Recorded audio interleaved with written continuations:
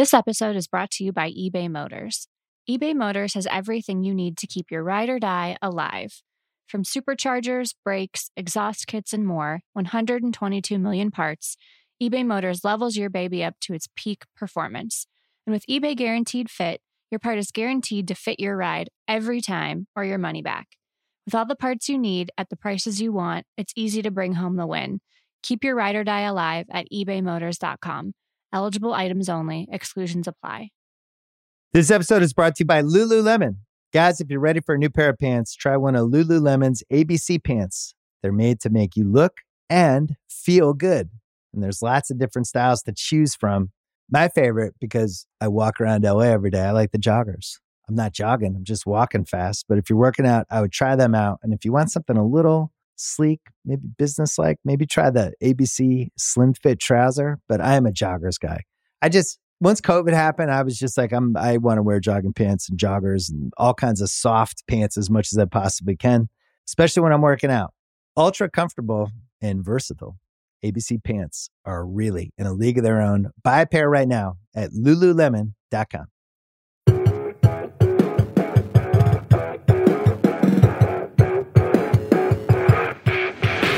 Welcome to Pod to Survive on the Ringer F1 show, episode 2 with Ryan Hunt, Stadio correspondent, Ringer family member. What's going on, Ryan? Hey, man. How are you? What an honor. I'm great. What's going on in Berlin right now? What is going on in Berlin right now? Spring is arriving finally, starting to heat up a little bit, which is nice. Today was the first day I went outside without my big winter fleece, which was nice. I bet it's intimidating to try to dress well in Berlin. That's my take. That's why I don't go out. Yeah, stay at home, make podcasts. You see people; they're dressed really well in earth tones, and it's just stay in my comfort zone. Yeah, I'm not going to compete with that. I'm scared to compete. So we're doing the second episode of our Drive to Survive recap. We'll have a third one with Ryan Russillo later this week. Ryan, you're different than the other folks we're going to recap with in that you are a lifelong Formula One fan. And so I'm curious, as someone who I watched it for, I believe, a year and a half before the show came out. There was a precursor to the show on Amazon called Grand Prix Driver, I think, with just McLaren. So I've known a reality show in Formula One since I started watching it, basically. But you were different. You watched the races like a normal F1 fan, like the billions of people who consume it normally outside of America, who didn't fall in love with it via reality show. And then you got this gift, this access, this insight, whatever you want to call it. How do you process this show as a lifelong F1 fan? Initially, the first 3 seasons, I'd say, were super cool because it provided a peek behind the curtain of something that you just have never got a glimpse at before. Right.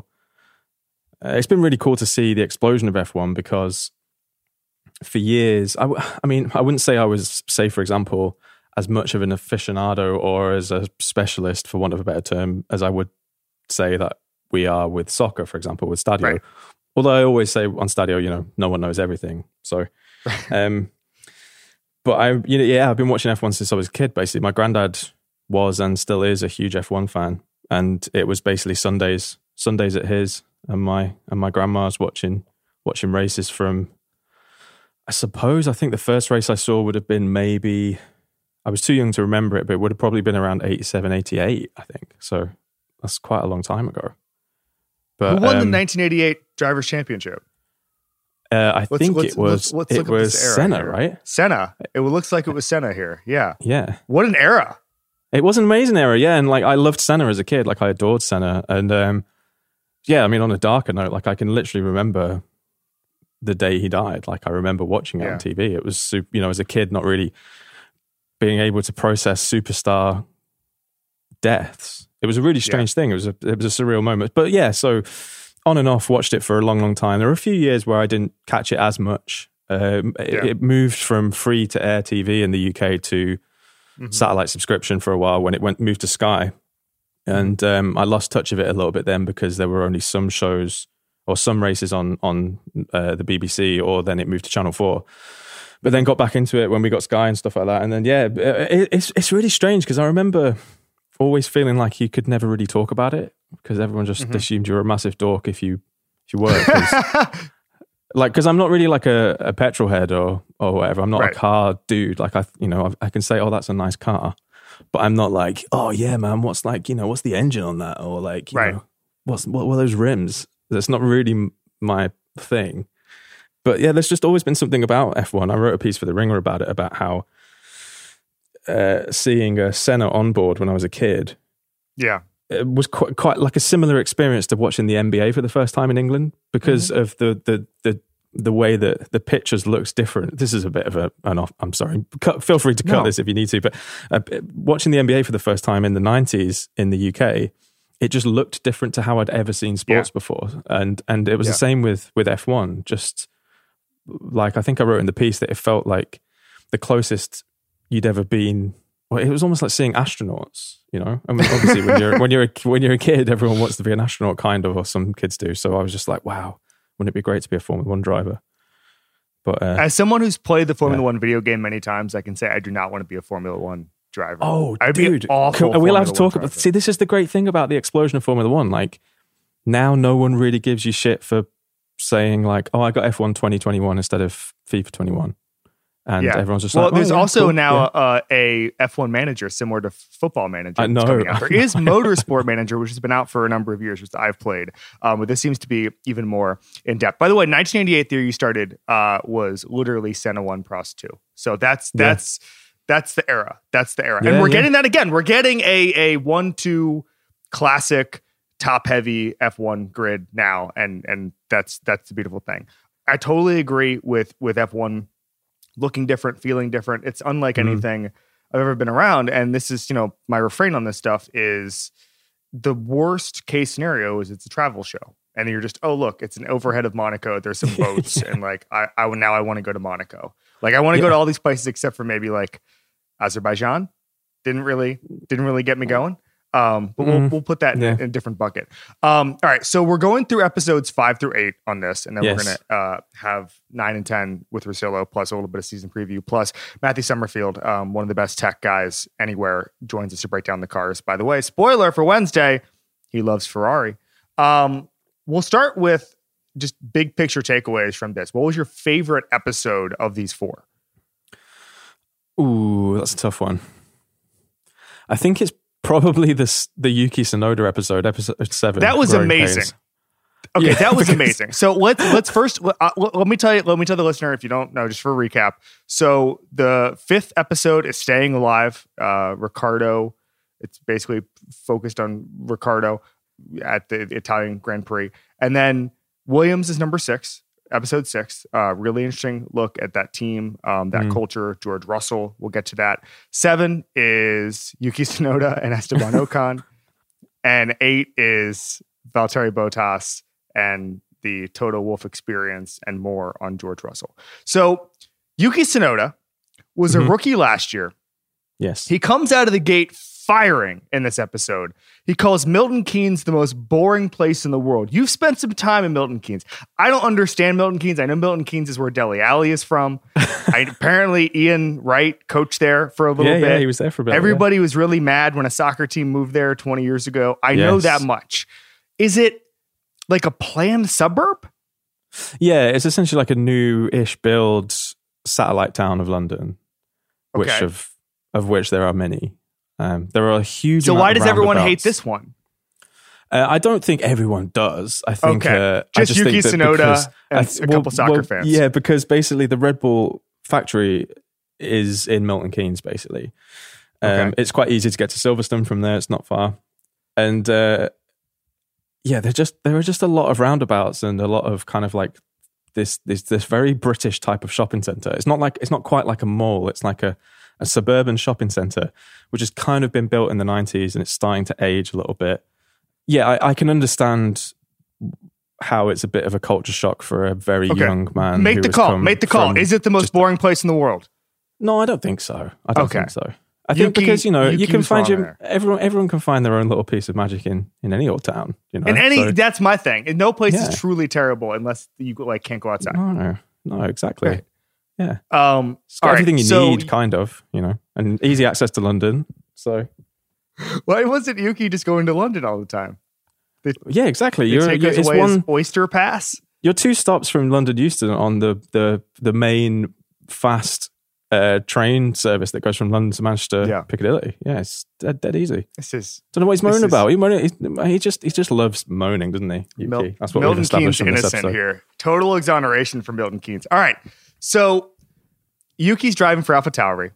Pierre Gasly is a wonderful narrator in this episode because he's extremely blunt about Yuki and how unfiltered he is. At one point, Yuki says, "I did a big fart," just to the group. That was unpredictable. Gasly said that Yuki is expensive because he shunted a few cars. He has a habit of crashing things. There were questions about how hard he pushed the car, and then at one point he told his race engineer to shut up, and the race engineer said, "Okay, calm down." I will say this: there's a couple of takeaways I want to get to. That was in my notes. He told his race engineer to shut up. Calm down. Okay. Yuki, calm down. Yeah. That was great.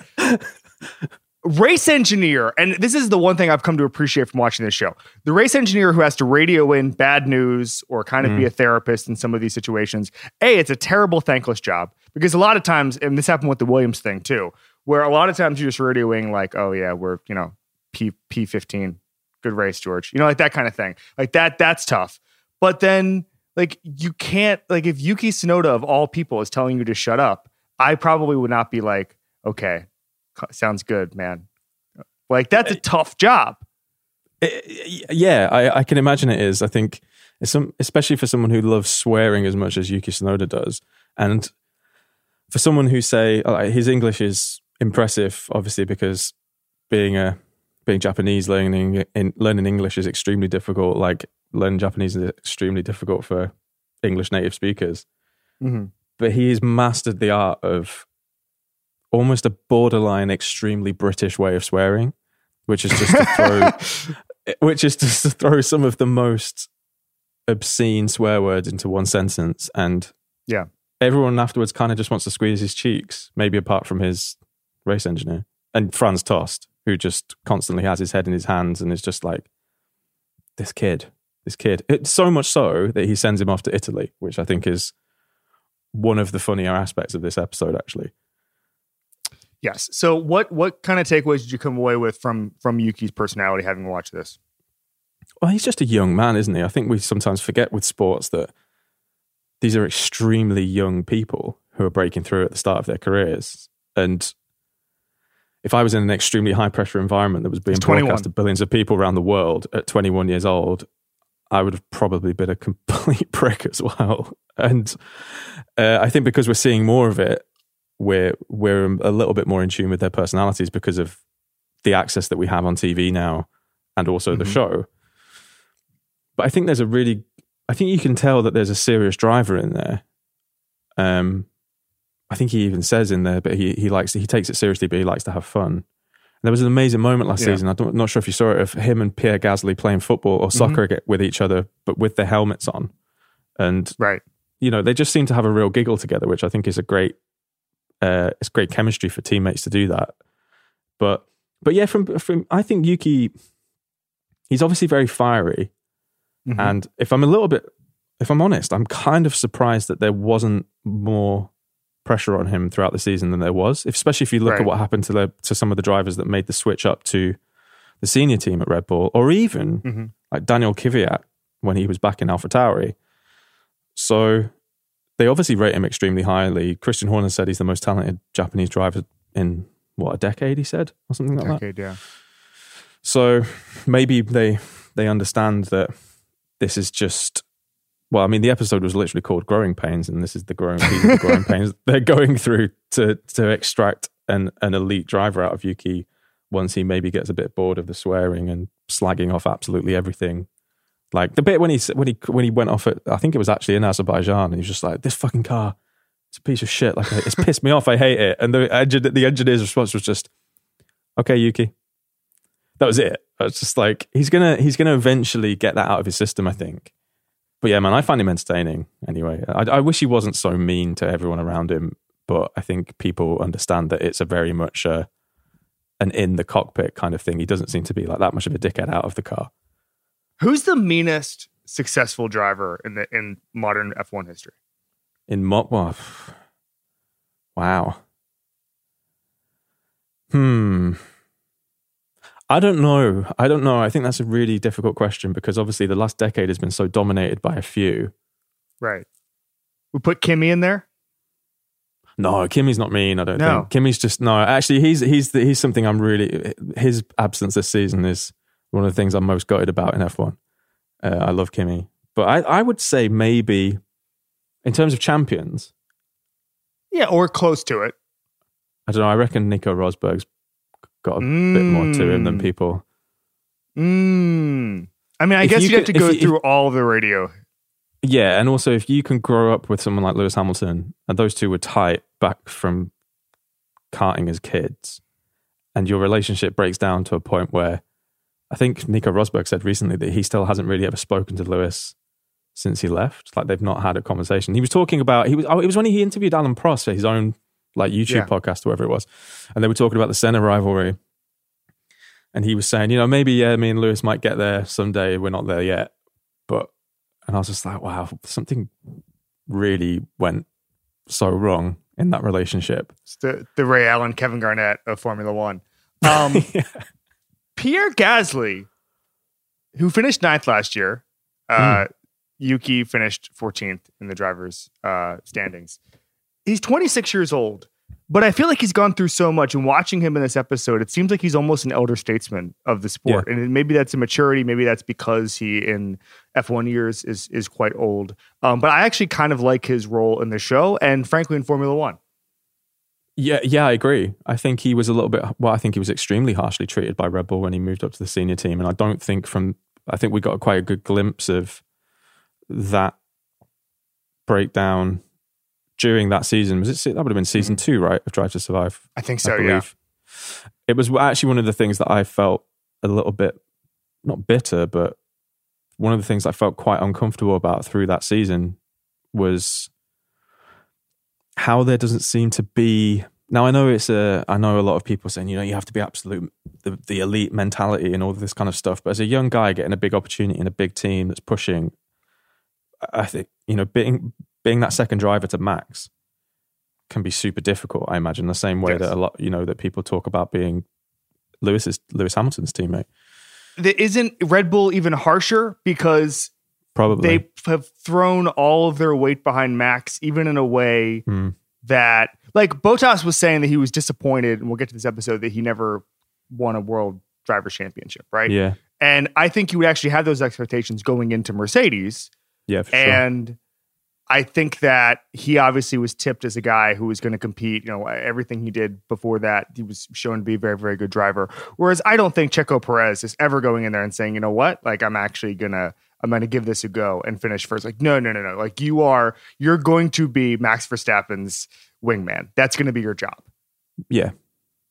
Yeah. I think with Red Bull, it's as soon as Max emerged, which you have to forget, I think happened way ahead of when they imagined, which led to ultimately probably Daniel Ricciardo leaving sooner than he should have done.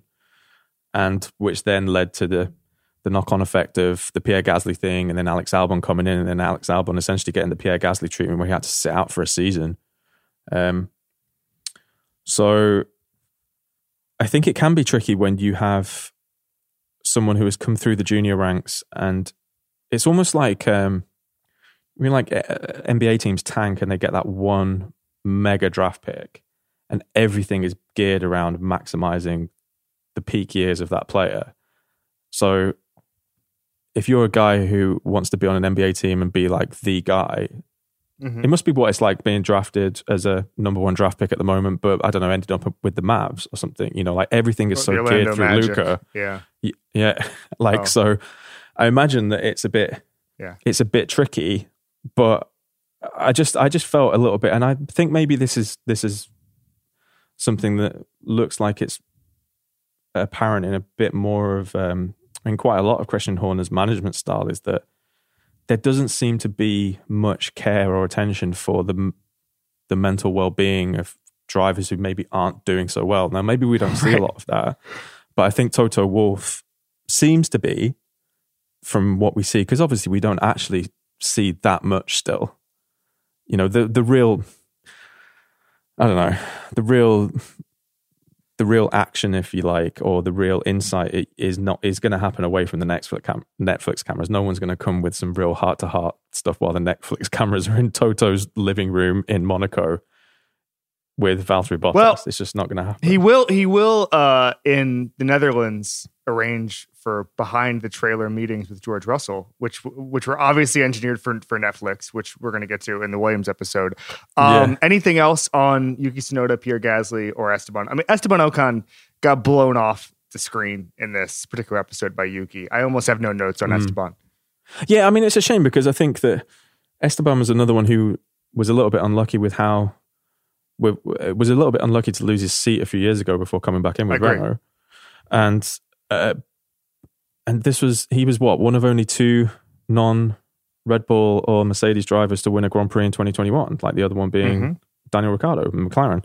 So his first race win was incredible. The thing that I was a little bit disappointed about, if I can have a little bit of a whinge about some stuff in this, is that some of the major...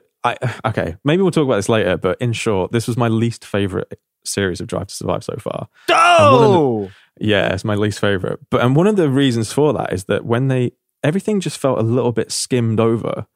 Like, for example, the role of Fernando Alonso in Esteban Ocon's race win at Hungary was huge. Like, that battle between him and Lewis Hamilton was one of the best sustained, like, multiple laps of racing between two opponents that we've had all year.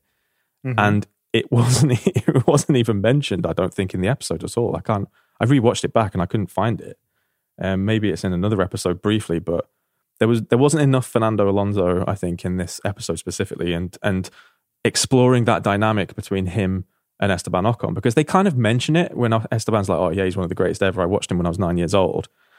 But actually, how happy Fernando Alonso was and how hard he grafted holding off Lewis Hamilton for that chase in Hungary, it kind of just gets swept to the side. And I thought it was a major, actually, let alone the action, it was a major part of that storyline for that specific episode. That's my gripe. Do you think part of it is that they did have to have 2 episodes on essentially 2 races? Yeah. And so everything else got condensed. And so I was actually intrigued by the editorial choices they made the first 8 episodes, because there just wasn't a lot of room, because they really did. I mean, you could have done the entire 10 episodes on Hamilton versus Verstappen, right? Like that could have been, you could have just left everything else on the cutting room floor. So that's interesting. Let's get to the Williams episode. Yeah. Jost has some real future MVP of this show potential, in my opinion. The first note I've got on this episode is that Jost Capito reminds me of Martin Sheen. Martin Sheen, okay, that's a good one. So he's the new team principal at Williams. He is. He alternates between congratulating everybody on, like, almost getting into the to Q2 to Q3, yeah. And Q3, yeah. He was like, almost got into Q3. Congratulations to everybody. And then apparently he's also just, like, behind the scenes a pretty firm hand. So we might have, and this is a big call, we might have a new kind of Gunther Steiner character waiting in the wings in the next couple of years, especially if Williams either falls flat on its face or has some success. We'll see on that one. What else jumped out about this Williams episode? It was just really, this obviously for me growing up, like, Williams was iconic. Those iconic cars with the Camel sponsorship or the Labatt sponsorship, the people who drove for them, Nigel Mansell winning in a Williams, Damon Hill winning in a Williams, the arguments about the technological side through the early 90s, and then obviously they get them getting a little bit told off that year that Senna came in, which made the car kind of undrivable. But Frank Williams has always been an icon of British racing. And I thought it was really sad in a way to see how the modernization of so much sport now, and essentially, like, just where sport meets, has kind of, like, gone along with capitalism.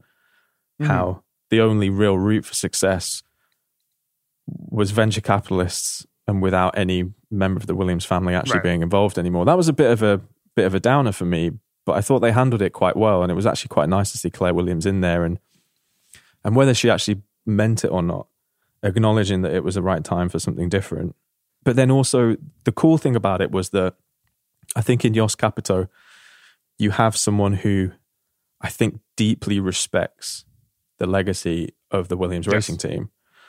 And I think they have absolutely landed on the right guy, potentially, to drive that rebuild.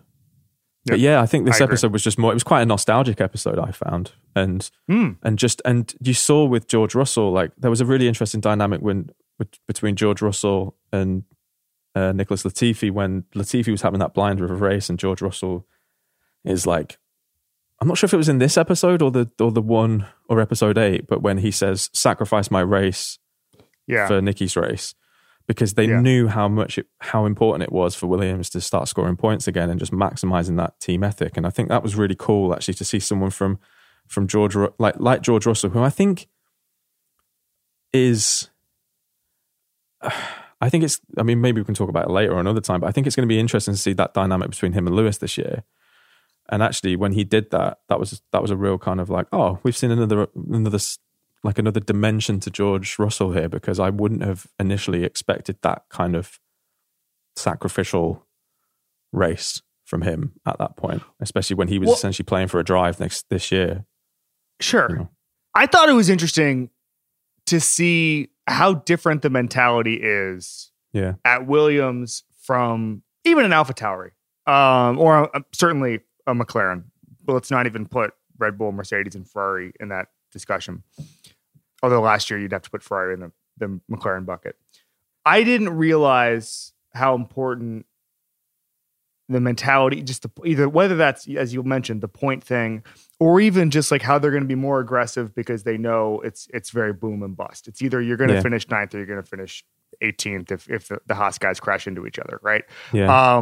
I didn't think that, because in American sports, there's almost no ceding of ground for lesser teams, right? Like if the Jacksonville Jaguars stink, the mentality coming into that season is still to win the Super Bowl. There's no middle ground. There's no compromises. There's no lower expectations. Part of that is just kind of the myth of parity in the NFL, but we'll get to that later. But I think that to me was fascinating. I'd also say with Williams almost reminded me a little bit of, and you won't know this, Musa would, because he knows college, but it's like Nebraska football, where it's the name that's absolutely iconic, but there almost seems like there's no path to them ever being what they were. And obviously, under Frank Williams, they were basically a private team in a way that wasn't sustainable. They're bought out, as you said, by venture capitalists. But the barrier for entry into true F1 competition is so unbelievably high. It's probably in the literal billions in order to get to where you needed to go, especially with new engines, with the new regulations, that they're almost going to be a nostalgia team for the rest of time, right? I mean, we don't know, I think, is the honest answer. I think it's the great thing about F1 at the moment is that the change in regulation, the cost caps, while they was the true effects of those won't be known for maybe 3 or 4 seasons, when it starts to hopefully level out a little bit. Because obviously progress is incremental unless you have a huge era change, like when the turbo hybrid era came in, and then it was just like... I think a lot of people are maybe overstating the impact of the regulation change this year. I don't think, for example, you're going to be seeing Williams on pole every single Grand Prix. They remind me a little bit of, and it's a bit of an extreme example, but a little bit like Nottingham Forest in English soccer, who won back-to-back European Cups, which is now the Champions League, in the early 80s, and were seen as like one of the examples of English football in the early 80s under Brian Clough. And now they're in the second tier of English soccer, and it's going to take a huge amount of finance for them to ever get back to that position. And I think that is less realistic, and it's probably a poor example. It's an extreme example, but one of those like historically big soccer clubs who fell away just as the money came in, and it's almost the gap is too far. But I think with Williams, because you do only have a 10-team sport, right? So, for example, their main goal is just to finish 8th, maybe, or 7th, to get to then get the money, the constructors' revenue to then build and just each year progress higher up. Because we would love, ideally, to have, 5, 6, 7 teams pushing for the title, pushing for the constructors. It's going to be extremely difficult to get that, but I think that the idealist in me, or that maybe the optimist in me, is looking at these new regulations and thinking, okay, well, actually, maybe now I see a potential path for Williams if everything is optimized. I see more of a potential path than I did 2 or 3 years ago, I think. This episode is brought to you by eBay Motors. eBay Motors has everything you need to maintain your vehicle and level it up to peak performance. From superchargers, roof racks, exhaust kits, LED headlights, and more, whether you're into speed, power, or style, eBay Motors has got you covered. With over 122 million parts for your number one ride or die, you'll always find exactly what you're looking for. And with eBay Guaranteed Fit, your part is guaranteed to fit your ride every time or your money back. Because with eBay Motors, you're burning rubber, not cash. With all the parts you need at the prices you want, it's easy to turn your car into the MVP and bring home that win. Keep your ride or die alive at ebaymotors.com. Eligible items only. Exclusions apply.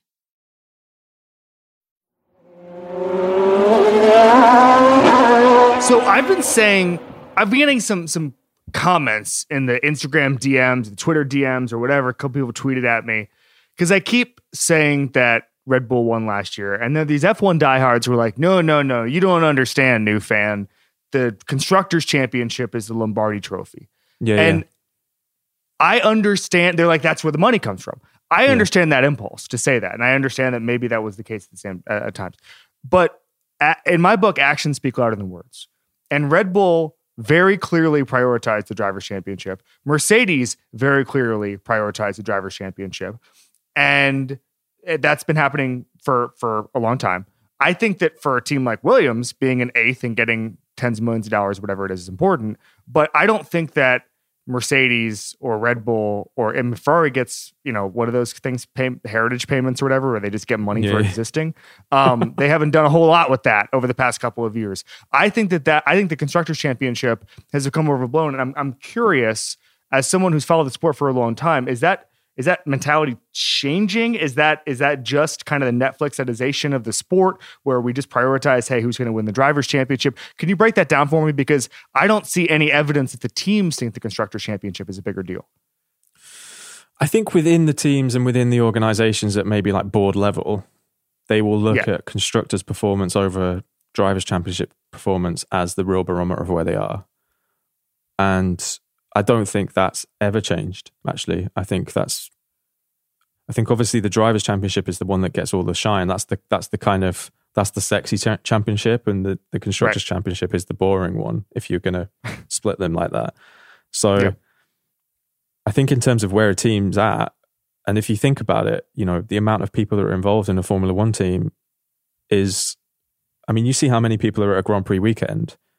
But there will be even more people who don't get to even go to a Grand Prix weekend who are just as an important part of the team as some of the people who sit on the pit wall. So I think for the team as a whole, and obviously for the continuation of the team's existence and its ability to evolve and develop its car and its team and its organization, I think obviously the Constructors is hugely important. But ultimately, if you were going to ask someone to name every single Constructors' Championship for the last 25 years who won it, I think people would find it far easier to remember the drivers as opposed to the constructors. So I think for fans, we probably lean more towards the Drivers' Championship because those are the individual battles that we saw, for example, last season that we all love. Like we love seeing Senna and Prost, or Alonso and Vettel, or Raikkonen and Alonso, or Vettel and Hamilton, or Hamilton and Rosberg.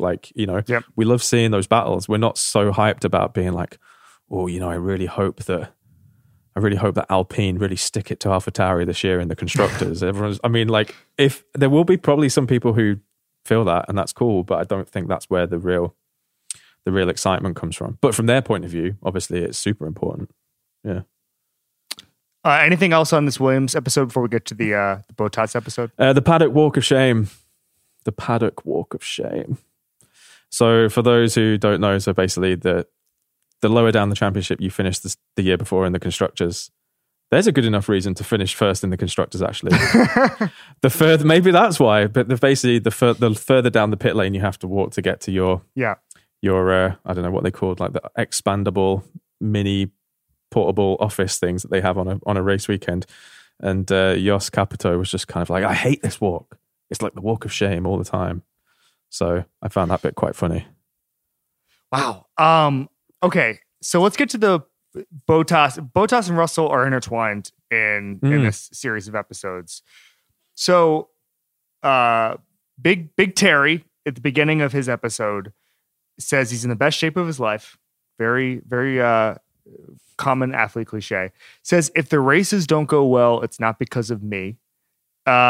Really setting himself up for leaving Mercedes and maybe pre-baking in some excuses. He's always been a guy who's been very honest with the Netflix cameras. He understands the marketing part of it. That was something Juliet and I talked about in the first episode. Some of these guys just really, really understand how to become stars on Netflix. I think Toto made a leap in later in this series, by the way. I think he made a leap from a guy who accepted Netflix to accepted how to be a star at Netflix. But yeah, Toto Wolff, who delivered an ending to the entire series worthy of being in like a Christopher Nolan movie. Yes, that's right. And was wearing a black turtleneck. Roll neck? Holy shit. Oh my God. I was just like, oh my God. Also, everyone's got a target on that. Where did he come from? Where was he? Did he show up like 2 months after the season just to give? I've got one line and then I'm going to leave. Turbo Toto is a scary Toto. All right, that'll be on the Wednesday episode. All right, so what did we think of Bottas's performance in this episode? I feel like we see a clip of Valtteri Bottas every season of Drive to Survive so far at the beginning, being like, "Yeah, this is my year." Yeah, and I'm like, and because we always see it after the fact. I don't know if you do this as well, but when I saw that, I was just kind of like, oh no. Yeah. He doesn't know. I know. I was like that. Well, no, but here's the thing. He knows. He knows. He gets it. He's not the thing that Musa always says this on Stadio. It's like, you knew what this was. Like, Valtteri, you knew what this was. Like, you're going against Lewis Hamilton. In fact, when Toto tells George he has the seat, the way he delivers it is by saying, the bad news is you're going against Lewis Hamilton. The good news is you have a Mercedes seat.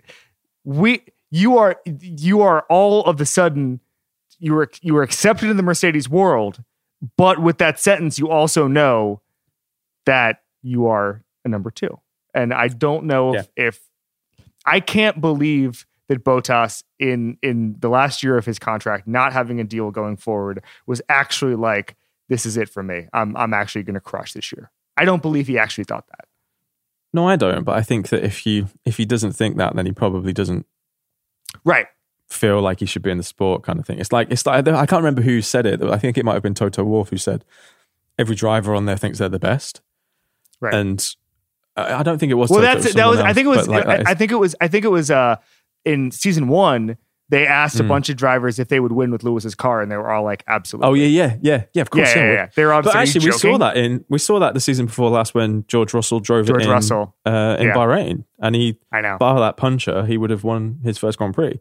So going from the back of the grid to the front of the grid in the same car, well, in a different car with the same driver, that was quite telling, because it's rare that we get to see such a direct example with a driver who is already in the sport with another car. Usually, it's someone else come in, But yeah, this episode, I don't know, man. I think it was. There's a certain tragedy to Valtteri Bottas's Mercedes career, and I think, in a weird way, it's why Lewis Hamilton so consistently says he's like such a great teammate, because ultimately he knows he's not a threat to him. If Valtteri Bottas was a legit threat every year for the Drivers' Championship, I don't think you'd hear Lewis Hamilton say the kind of stuff that he said about him, because.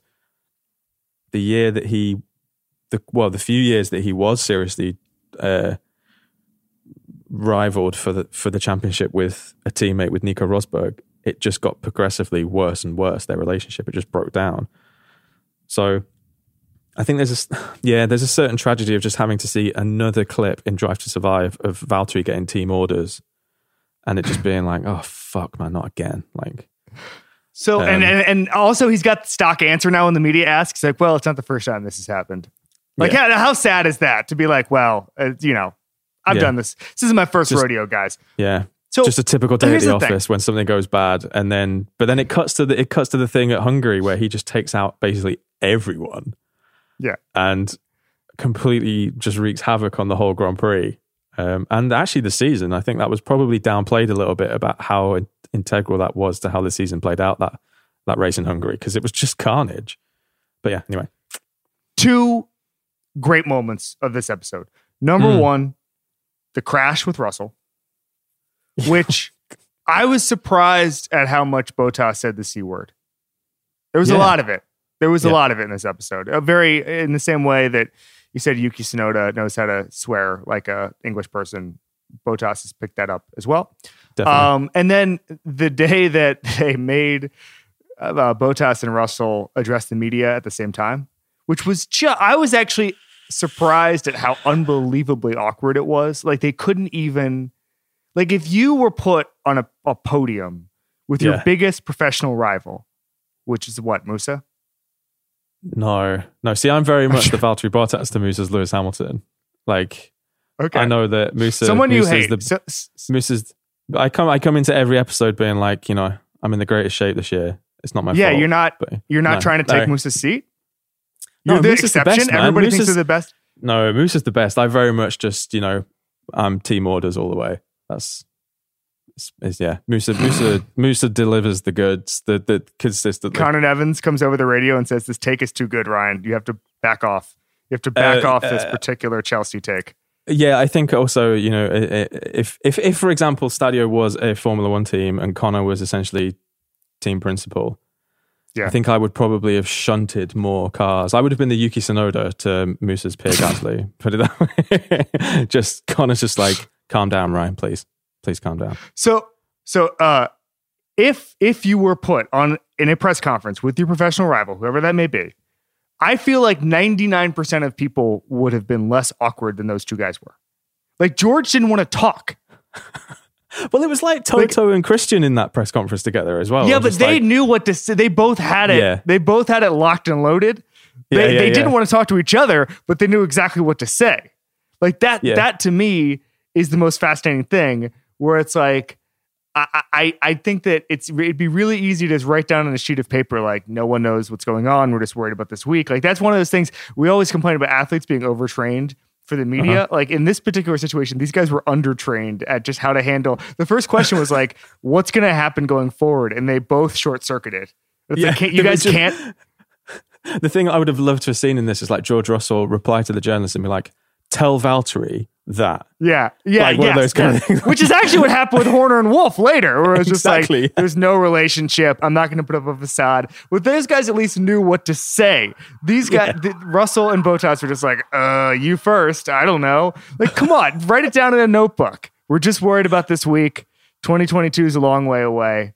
I can work for free and give you guys help on what to say. It was so awkward. I mean, what did you think about their crash? Because we didn't really talk about their crash. So that was so first of all, it was very funny when, and already Bottas has said this in public too, but like it really did look like Russell was going to come over to check if he was okay. And if you were, this is another thing where like, if you were considering that Russell wants to be in Mercedes, the best way to go about it is to kill them with kindness and go up there and be classy and make life easier for Toto when he eventually makes the decision. Don't go up there and say, were you trying to kill us? And Bottas was in the right to freak out on Russell, right? Yeah, I mean, it's such a weird accident because actually it was kind of a little bit of not both of their faults, but I thought that they would have been a little bit more understanding in the fact that like that's right. Yeah, Bottas leans out a little bit. I agree. But I think once Russell came over to ignite a feud, I think Bottas was in the right to be like, what on earth is going on here? Yeah, definitely. Yeah. Like, I think, it was, I remember at the time when that race happened and then they played it back, I was just like, is George really driving for a Mercedes seat next season? Or because there was a really pointed thing that Toto Wolff, he threw that thing about being a good person and stuff, right? And he also threw out some insane number on how much it was going to cost Mercedes, just to kind of needle George a little bit. He said it was like a $400 million accident or something like that. Like, okay, man, relax. We're gonna be fine. Anything else in this crash that stood out? I want to talk about Valtteri a little bit more. From the crash, not so much. Just just good to get to see a lot of Imola in this episode from that because of that crash. What's your favorite F1 track? That's a really tough question. It varies. I think because some, for example, on the game are really fun to play and have taken on another dimension, by the way, since I got the wheel. I got the wheel and the pedals, and it's like, it's a different game. How much? Like, so, for example, how much are you getting paid? I gotta talk. No. I got like the base. About this. No, I've got like a basic entry level with some Christmas money, and then one of those. No, I got you. It's I actually driving. I mean, obviously I dealing with football and soccer at the moment, so like there's a lot of sports washing stuff going on. So I know there's a lot of that in Formula One as well. But the actually to drive like in the game, the Saudi track is unbelievable. And terrifying. It's terrifying. Like terrifying Canceled to actually Ryan. drive. I know, sports washed Ryan. I know. I'm defending all kinds of nation states. No, I'm not. But Imola is an old favorite, and I think obviously it's a bit. It holds a bit of a heaviness because of Senna's death and just that weekend in general. Because obviously you had Roland Ratzenberger as well. But as a track, it's just one of those proper old school tracks. Other tracks, I really just like watching the night races though as well. So like I really like watching. I think Singapore is I really like watching Singapore. I'm not sure if it's the best track for racing, but I really like watching it. So I probably have some favorites to watch in terms of a visual aesthetic, and then some that are actually super fun. Right, sure. It was two separate questions. I actually like watching Monaco, but it's an awful race. Yeah, it's always just unless it rains halfway through, and then it's like, right, let's go. But yeah. But like, I was actually on my honeymoon the first time I watched Monaco because I had gotten into it right after Monaco the year before. And I was in South Africa, and I woke up really early and I watched this race, and I was just like, this is it? Like, it's just like, I knew they called it a parade, but I didn't know it was an actual parade. But I mean, you can barely get two cars. And it's water. Yeah. Yeah, it's boats and it's water, and it's great. They don't need it's fine. Everybody, you can get away with it if it's that beautiful. Yeah, definitely. I mean, that's the thing. There are obviously some really good ones to race in. Like Monza, for example, is really great, but it's not necessarily super great for overtaking because it is pretty much just like foot to the floor the whole way around, bar a few corners. But yeah, I don't know, man. It changes. Do you have a favorite? On the game, I actually quite like Spa.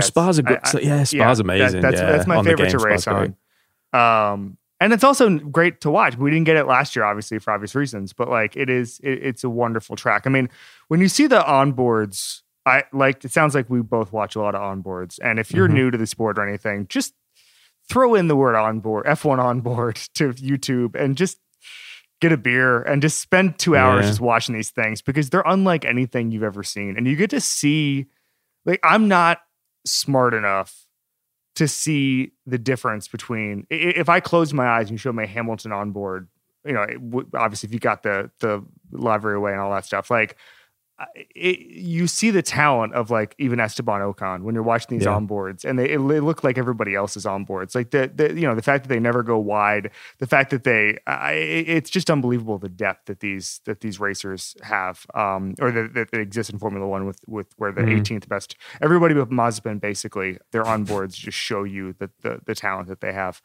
So let's talk about Bottas's career for a second. So he comes into Mercedes in 2017. And from there, he goes third, fifth, second, third. And obviously wins the Constructors' Championship, including last year. Is that a disappointment for his career in Mercedes? I think so, yeah. I think so. To not win a Drivers' Championship? Not necessarily that he didn't win one, but I think that he didn't consistently push. I think there was never a year. There was never a year where it looked like this might be the year. There was one year when early on he looked like he could actually do it, or at least mount a charge. 2019, he had 326 points. Yeah, it might have been 2019 that he was leading in the early part of the season, and a lot of people were just like, hello. Well, I mean, that was similar. I mean, Vettel had that a few years ago, and everybody was like, oh, okay. Like, it was a little bit of a half-hearted thing, you know? Yeah. But I think if you... I mean, I know it was his first year in the car last season, but you look how Checo Perez did last season, for example. Right.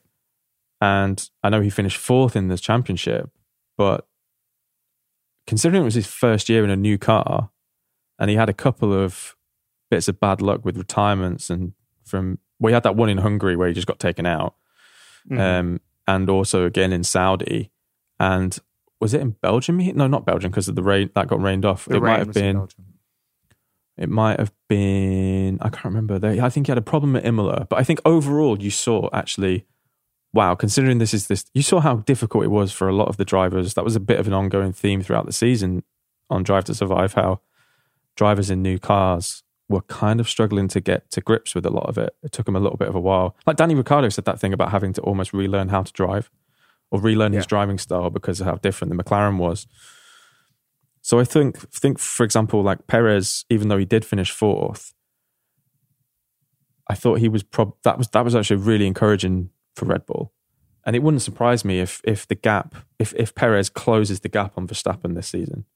Like in terms of at the end of the season, they're way closer together than they were last season. I think with Bottas is that it was just a bit of inconsistency. And you've seen that in every single season of Drive to Survive. There have been cuts to Toto or a couple of other members of the Mercedes team who are just a bit like, why is Valtteri like 12th?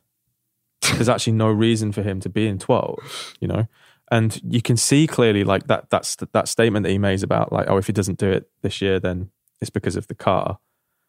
We clearly saw that the car was fine. Like even all the noise after testing at the beginning of the season was kind of bullshit because what they got they finished, him and Hamilton finished 1st and 3rd. Lewis won, but Valtteri came 3rd in Bahrain after all of that talk about Mercedes how much they were going to struggle. There's all the thing about sandbagging and all this kind of stuff. So yeah, I think overall, I think he's been a good driver for the team. You can't argue with that because he's obviously contributed hugely to the the consistent winning of the Constructors' Championship. But I think from an individual point of view, I think he will probably look back over those few years at Mercedes and feel like he maybe didn't fully maximize the car he had. Sure. Definitely in 1 or 2 seasons. I understand that. And also there's a certain expectation, not to go back to college football again, but I remember somebody saying this when Ed Ogeron got fired, the coach at LSU, and they were just like, listen, there's a floor here that you can't go under when you're at LSU. And with Mercedes, you mentioned Belgium, where George Russell, I know there's a rain coming down and it was only a half points race and it was the whole thing was a charade. But at the end of the day, George Russell was 2nd in qualifying and Bottas was 8th. Like you can't make mistakes in a Mercedes. Like you can't, you have like to what much is given, much is expected, right? And there's a certain, even if things are bad, you can't be outside the top 10, which he was, I think, 3 times last year, twice the year before. That's just not allowed unless there's a real big circumstance. So I can see why that would be that. I agree. He probably should have pushed at one point for a World Drivers' Championship, but I also think that Lewis Hamilton was just in the middle of an incredible run, and there wasn't much he was going to be able to do. And despite the car that he's had, and maybe the car has been better than the rest of the grid for a long time, but if you stuck Lewis Hamilton in a Red Bull over the last few years, he would have consistently pushed for the Drivers' Championship. That's just a fact, I think, because he is that good. I mean, it's the thing about Lewis, I think, is that he's matured as a driver to the point where, like where Max is, and a lot of people are giving Max a lot of shit for being a little bit maybe too reckless or going for gaps that maybe aren't there. Lewis was kind of similar to that in his early career. Like he had a few scrapes with like Felipe Massa, and I think there was obviously a different element to Lewis's career because being the first non-white driver, or first black driver, sorry, in Formula One was, I think, such a different challenge that none of us will ever be able to understand. And I think that did lead to slightly different treatment from a number of people in certain scenarios when they maybe wouldn't have done that with other drivers. However, you know, he was still maturing in front of everyone. And like we were talking about Yuki Tsunoda earlier, and Lewis Hamilton did the same thing. The Lewis Hamilton of now, he didn't always have that mentality.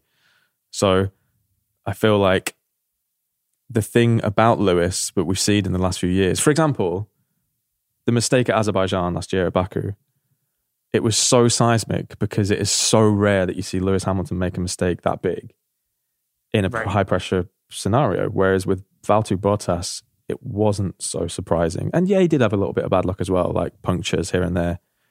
But I think that's the main difference, is that Lewis is kind of, it's very much like a professional soccer player who gets into their deep 30s and they simplify their game a little bit in order to maximize the skills that they still have left. I think Lewis has done that so well. Just minimizing mistakes, probably better than anyone else on the grid. And Is it Pirlo type? That's a lovely shout. Yeah, that's a lovely shout. Yeah. Oh wow. Lewis Hamilton just knows what to do. Just knows what to do and does it. Yeah. But yet he's managed to maintain his speed. So, you know.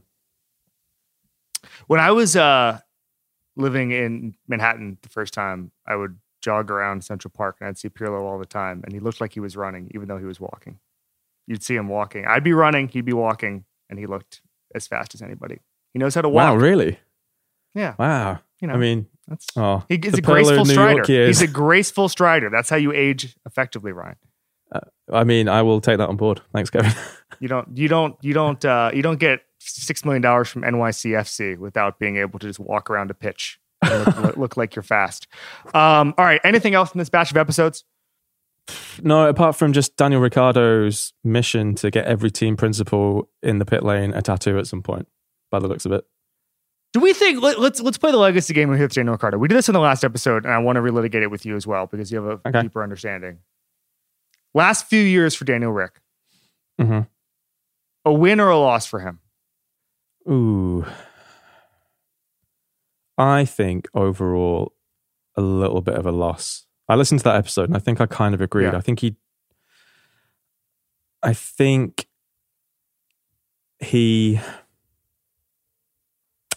that was actually a really good example of how difficult it can be being the teammate of someone who is destined for championships. Yes. But I do think that he would have definitely finished with more points over the last few years had he stayed, but I just don't think he wanted to be a number two. I think he took a gamble on Renault that didn't work. But, yeah, and now he's a number two again to a worse driver on a worse team. Ooh, yeah, but I think he could become a number one if he performs. Like I think overall last season he probably would be slightly disappointed. Well, I think he would be very disappointed with his performance because he always wants to be better. They all want to be better. But I think everyone was a little bit surprised maybe at how long it took him to get to grips with the car. Sure. But I also think part of the problem is just cosmically, Lando is Mr. McLaren now. Like he signed the extension. Yeah. He seems so ingrained with the team. The team seems so ingrained with him that when I say number two, like I do think that Daniel Ricciardo has the capability. I mean, Lando was 6th last year. Ricciardo was 8th. It wasn't like there was some huge gulf. But I think that just cosmically, every decision that is made at McLaren is going to be geared more towards Lando in the same way it was towards Max 4 years ago. Yeah, maybe. I mean, those teams are invested in the younger drivers, you know. I think there are a few drivers who are in a really interesting position, I think, who I think are going to be the ones to watch with the regulation changes this year. Because if Danny Rick comes out and has 4 unbelievable races to start the season and out-qualifies or outscores Lando in all of those races and pulls a little bit of a lead on a teammate, how's that going to affect the dynamic within that team? Is he going to... I don't know. I know that Mercedes have this infamous thing of being, there's no A Ferrari doing the same thing, to be fair, of there's no number one, and it's basically whoever ends up being the number one at like the halfway point of the season that we prioritize. But I'm wondering how Lando would react to that, because, you know, Lando is another young driver who's maturing in front of us, and we saw a few outbursts of immaturity or poor decision making, like in Sochi when he was persevering, staying on dry tires because he could see that race win, and it was, you know, a more mature driver. Even that, well, actually, a lot of drivers missed that call, but still, yeah, it'd be interesting to see what happens to Lando, or how Lando performs if Danny Rick outscores him in the first few, because Lando's not had it pretty much anything other than his own way so far at McLaren, really. Do you agree with Juliet that Lando's portrayal in this has diminished him in your eyes? Just as a hang, just as a guy you want to have a beer with. Has it gone down?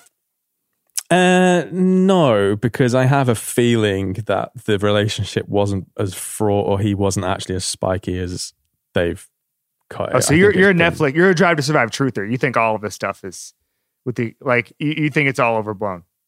No, I don't think all of it is, but I think that there's obviously a really that if that dynamic is there between Lando and Daniel, then it makes that story a little bit more interesting than it does. But you saw the aftermath of the 1-2 at Monza, and you see the kind of stuff like Lando posts on social media about Daniel, and it never really at one point, at any point of the season last season, did I feel like it was super strained or anything. There was that one quote that they dealt with in the episode, actually, that Lando said in the press about not feeling sympathy for Daniel. But I don't know. I felt like that was a little bit hammed up a bit, to be honest. Yeah. Right. Ryan Hunn still wants to hang out with Lando Norris. Any predictions for the 2022 season? We'll bring you back on but it'll be after the races start. So anything you want to do on record? I think Charles Leclerc will finish top 3 this year. Top 3? Does that mean third, or does that mean second or first? In the top 3. Either. So you're not extending that take. Anything first, beyond second, top 3 or third. That's my. I think he's going to finish second. Do you? Ahead of Max Verstappen. And you think Lewis is going to win? Verstappen. I think Lewis is going to win. I think that I think Red Bull is going to pay the tax on going all in on last season. I think Max is a good enough driver to overcome a lot of that. But we've been hearing, we have been hearing about Ferrari figuring something out for almost a year now for the 2022 car. And I'm inclined to believe that. Where there's smoke, there's fire. As soon as they got the slap on the wrists that year that they were just an obscene amount quicker than everyone, and then all of a sudden we're extremely slow after the summer break, and the documents were sealed. That was amazing.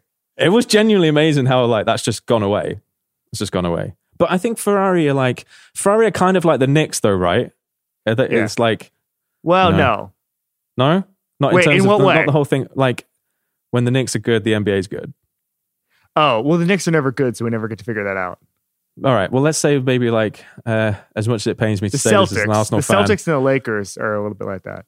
Okay. Well, Manchester United in the Premier League, I suppose. I don't know. Anyway, what I'm saying is a good Ferrari is a fun F1, I think. I can't believe that you think that if the Knicks ever got good, I would stop watching basketball. Oh, shit. I thought it was like when the Knicks are fun, the NBA's fun. That's what I meant. Not good, fun. This is misinformation that you're hearing over in Europe. This is why we need to get rid of propaganda. It's not true.